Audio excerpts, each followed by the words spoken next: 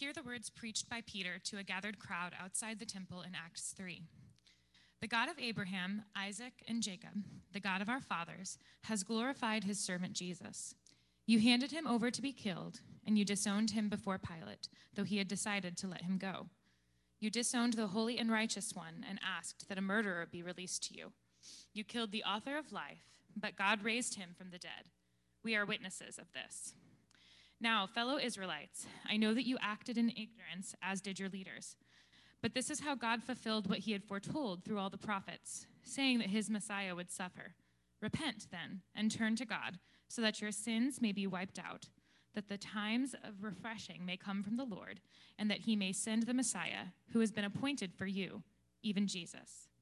Heaven must receive him until the time comes for God to restore everything, as he promised long ago through his holy prophets. For Moses said, "The Lord your God will raise up for you a prophet like me from among your own people. You must listen to everything he tells you. Anyone who does not listen to him will be completely cut off from their people." Indeed, beginning with Samuel, all the prophets who have spoken have foretold these days. And you are heirs to the prophets and of the covenant God made with your fathers. He said to Abraham, "Through your offspring, all peoples on earth will be blessed." When God raised up his servant, he sent him first to you to bless you by turning each of you from your wicked ways. This is the word of the Lord.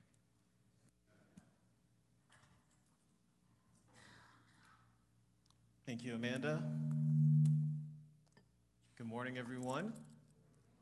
It's great to see you all.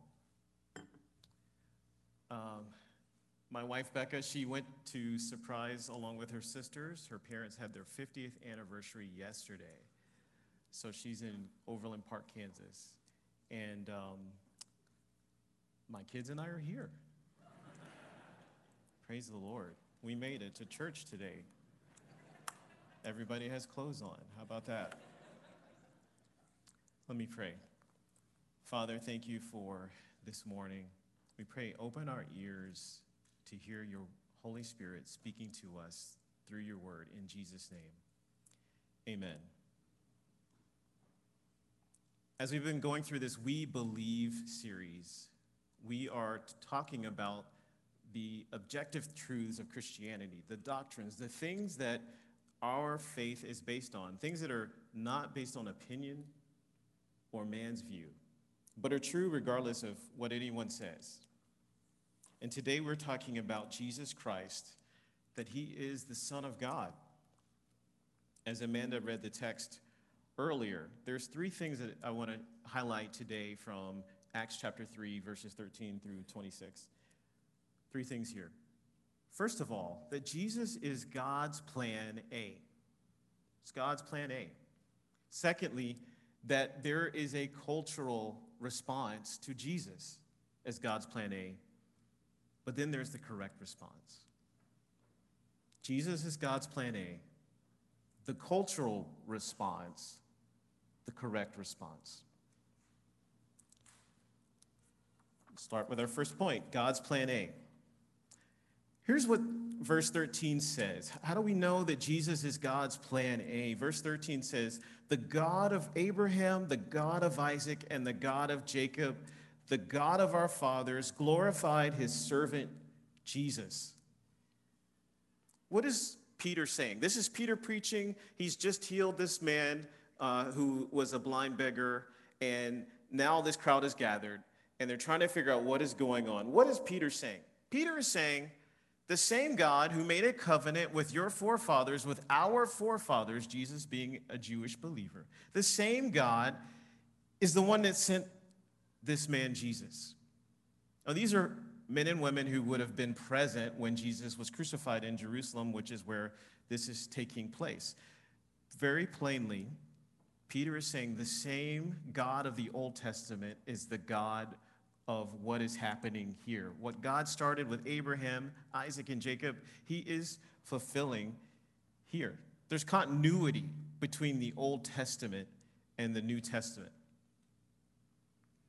There is this second century heretic named Marcion, who, when he looked at Scripture, he said that the God of the Old Testament is a different God than the God of the New Testament.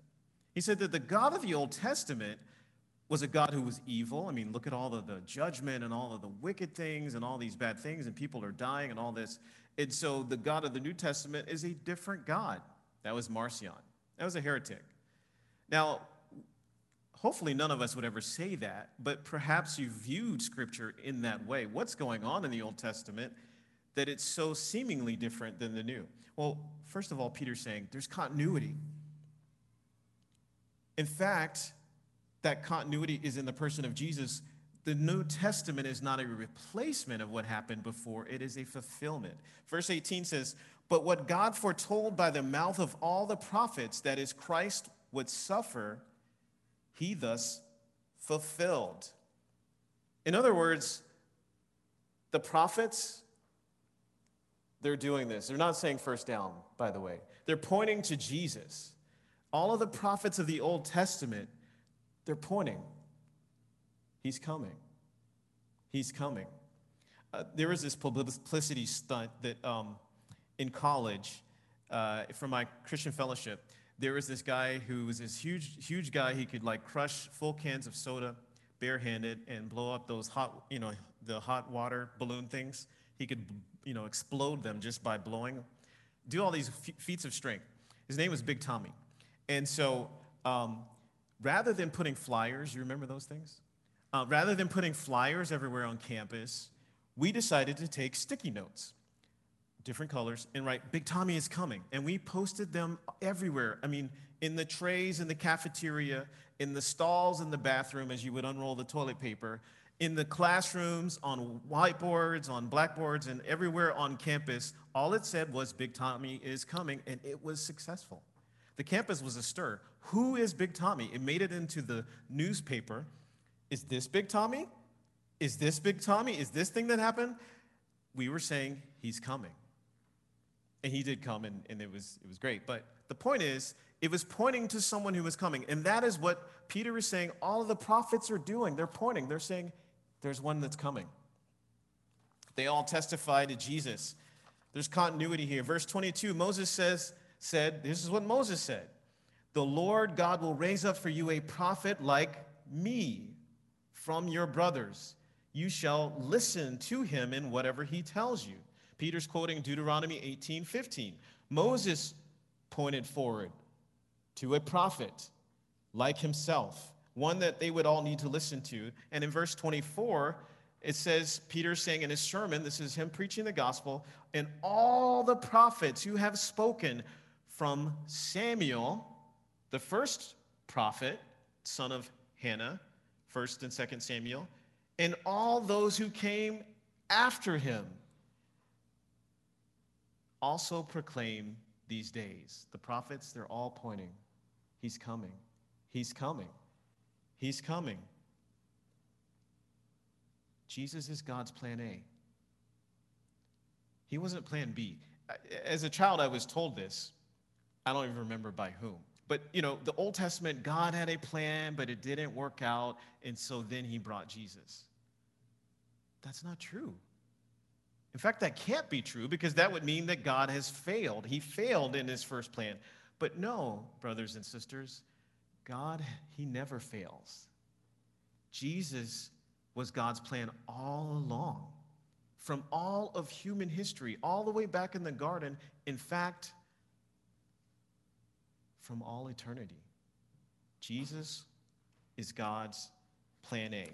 Well, if Jesus is God's plan A, why did the Jews reject him? I mean, if he's the plan A, why opposition? Why crucify him? This is God's plan A. We're seeking God. God's plan A comes. Why reject him? How does that happen? Our second point, the cultural response. The cultural response. How do the Jews end up rejecting Jesus if he is God's plan A? It's because they responded to him based on their cultural view.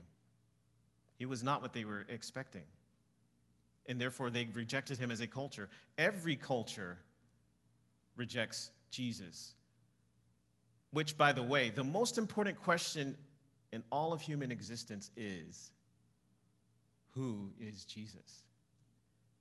Every culture rejects him. How do we know this? Well, first, let's see, how do the Jews reject him? In verse 13, the God of Abraham, the God of Isaac, and the God of Jacob, the God of our fathers, glorified his servant Jesus, whom you delivered over and denied in the presence of Pilate when he decided to release him. But you denied the holy and righteous one and asked for a murderer to be granted to you. And you killed the author of life, whom God raised from the dead. To this we are all witnesses. Do you see what Peter is saying? Do you see what he's saying? The God of the patriarchs, he raised up Jesus, and you destroyed him. You delivered him over to death. Peter makes one of the punchiest, most powerful juxtapositions in all of Scripture. Every time I read it, it makes me pause. Every time I read this, it makes me pause. You asked for a murderer, but you killed the author of life. Think about that. They asked for one who brought death. They killed the one who brings life. It shows the depravity, the darkness of their hearts and of our hearts, because we reject Jesus just the same way. You would think that because Jesus is God's plan, the Jews would receive him, but they rejected him. Paul, the Apostle Paul, says it this way in 1 Corinthians chapter 1. He says that the gospel of Jesus Christ was a stumbling block to the Jews and folly to the Greeks. Both cultures, the Jews and the Greeks, or the Jews and the Gentiles, the predominant cultures of the ancient world that we see in the Scripture, they both rejected Jesus. For the Jews, it was because he was a stumbling block to them. Their culture, they were looking for someone else. They were looking for something else. They were looking for a Messiah who would be the warrior king, who would be powerful and valiant and take territory from the Jewish enemies, the Romans, and establish a political kingdom. That's what they were looking for. But what did God do? God sent the Messiah, who was not a warrior king. He was a suffering king.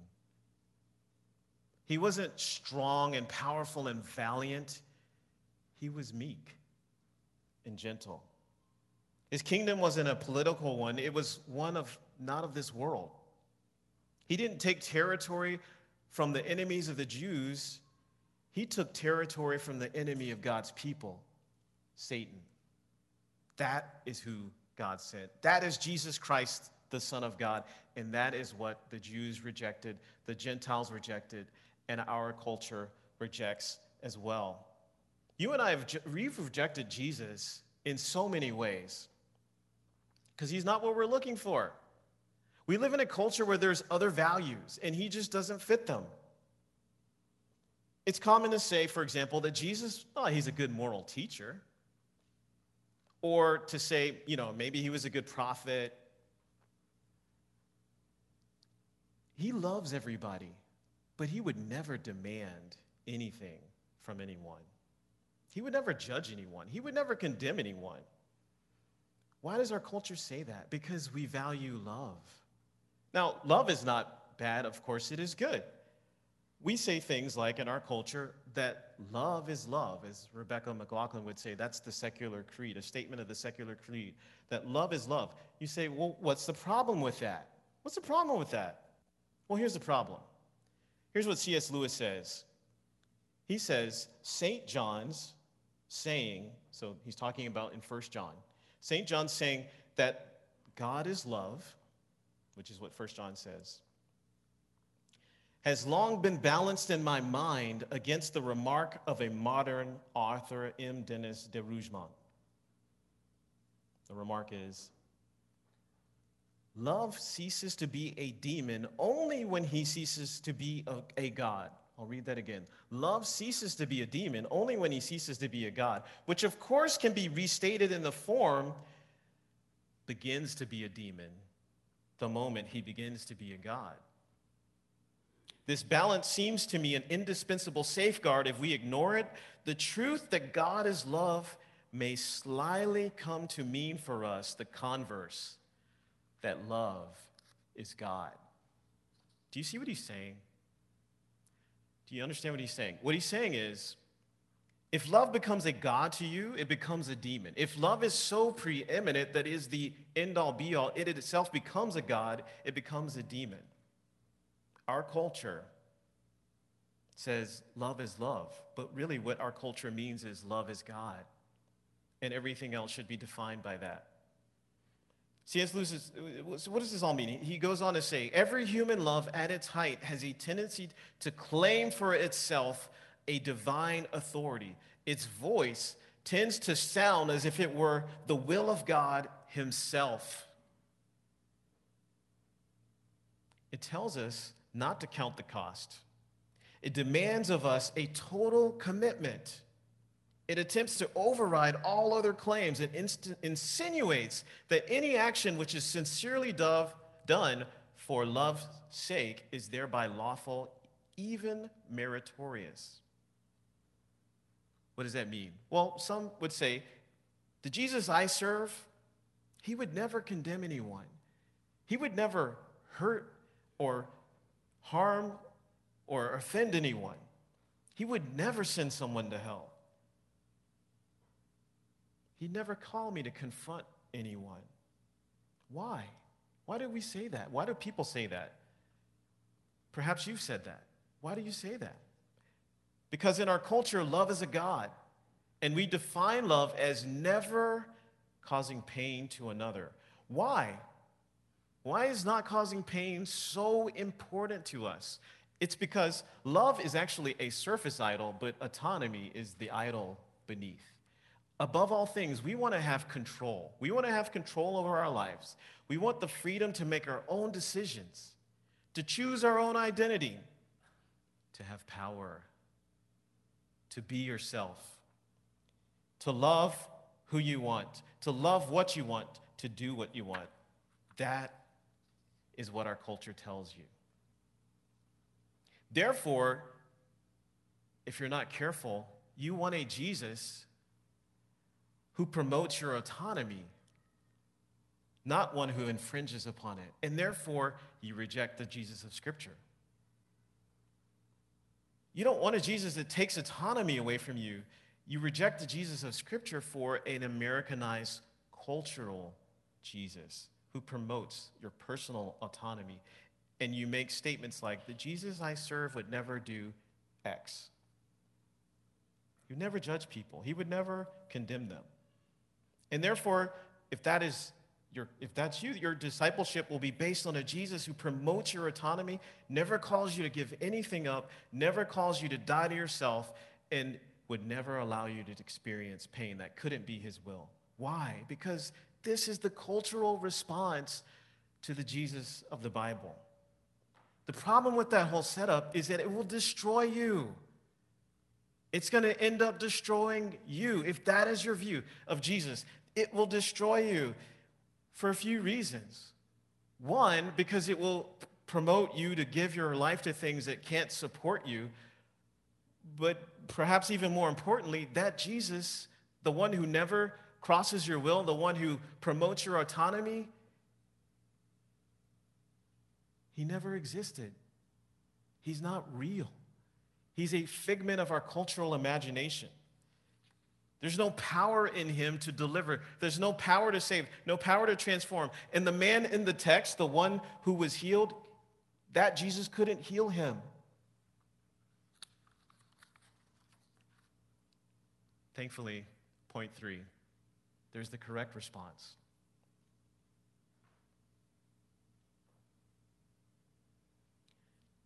Peter tells the crowd, you've had the cultural response to Jesus and you've rejected him, but he tells them the good news. You can correctly respond. There is grace to respond, to receive, to acknowledge, to come under the lordship of this Jesus. You can experience the power in the name of this Jesus. You can experience the deliverance that comes from the Son of God if you have the correct response to God's plan A.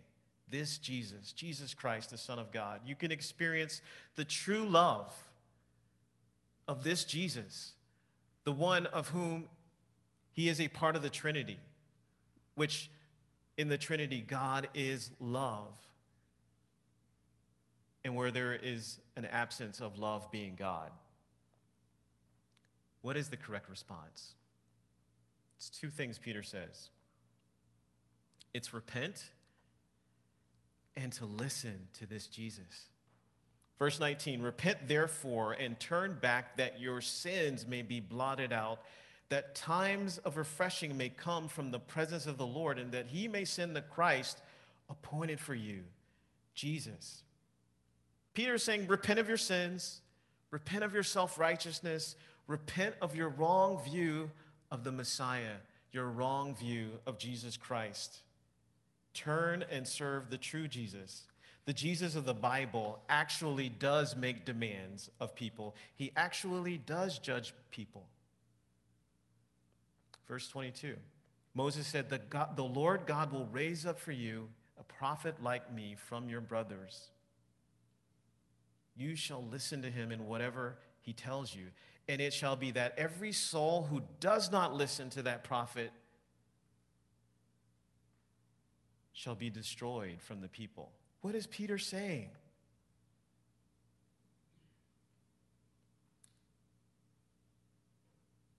This Jesus is the one that you need to listen to. And if you don't, you'll be destroyed. In fact, actually, the things that you live for will destroy you. Jesus, the Son of God, Jesus of the Bible does make demands of you. And he will judge you and me. Why? Why? Because he's the Son of God. He is God. But Peter is saying, don't be destroyed. Instead, listen to this Jesus. Why should we listen to this Jesus? Well, think about it. This Jesus, he suffered for you. He is the only one who has ever offered you a love with no strings attached. He's the only one who has ever been able to love you without needing anything from you. He is the only one who has fully given sacrificial love. Every other love that you encounter will take something back from you. He's the one who suffered for you. He bore the punishment of your sin. He died on the cross for you. You can trust him. And therefore, if he ever tells you anything that crosses your will or pushes back your autonomy, it's for your own good. Because he truly does love you. And so therefore, you should listen to him. He brings you a love that your autonomy could never find for you. You never could. Peter finishes his sermon and he says, you are the sons, in verse 25, of the prophets and of the covenant that God made with your fathers, saying to Abraham, and in your offspring shall all the families of the earth be blessed. God, having raised up his servant, sent him to you first to bless you by turning every one of you from your wickedness. Think about that. What is Peter saying? He's basically summarizing everything that I've said. Peter is saying, the God who made a covenant with Abraham is the God who sent Jesus.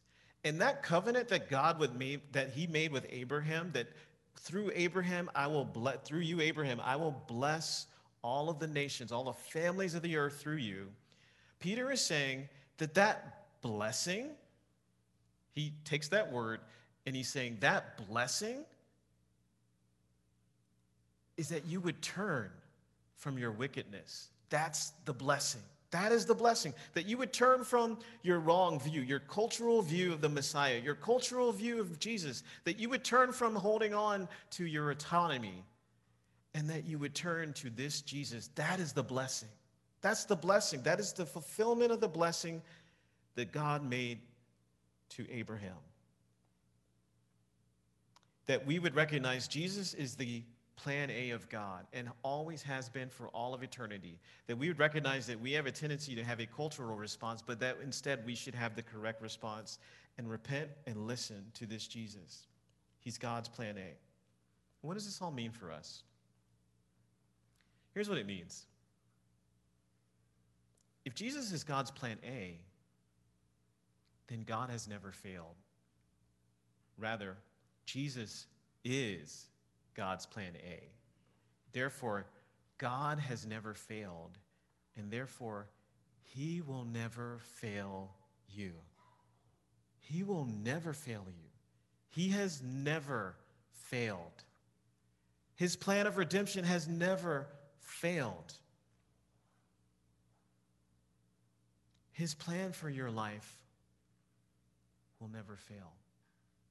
As long as you desire to serve him, his plan will never fail. As long as you surrender to him, his plan for you will never fail. I used to think that God's plan, figuring out God's plan, his will for my life, was trying. Have you ever tried to fly a drone? Those things are crazy. Like, to try to land one of those things on anything, it's like, this is ridiculous.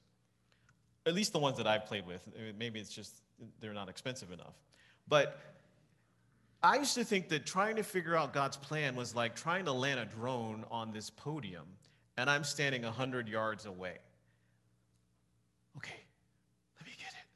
Oh, I'm going to miss it. Oh, I'm off to the left. Oh, shoot. Did I get high enough? Did I get far enough?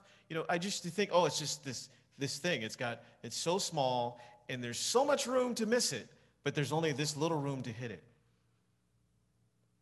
But the reality is, I'm not the one in control. God is the one in control. And his plan never fails. He will never fail you. He will never fail me. Secondly, are you serving a cultural Jesus? Or are you serving the crucified Jesus? Are you serving a Jesus that promotes your autonomy, that supports all of your ideas, that never pushes back, never crosses your will, never disagrees with you? Or are you serving the Jesus to whom the scripture demands that we listen and obey? Who sometimes calls us to do what we don't want, who sometimes asks of us what we don't want to give, who sometimes calls us to give up things that we don't want to release, but he does it for our good. If you're willing to follow that Jesus and turn from every other cultural idea of what Jesus should be like, then and only then can you experience his real power, his transforming power, the power that is at work in believers. Then and only then can you truly experience freedom, not in your autonomy. You will have bondage, but only in this Jesus can you have real freedom. Only in this Jesus will you have real love, real sacrificial, self-giving love. Every other way will leave you bankrupt. It's only in this Jesus that you could have true forgiveness. Why? Because he's the Son of God. Jesus is the Son of God. Let's pray.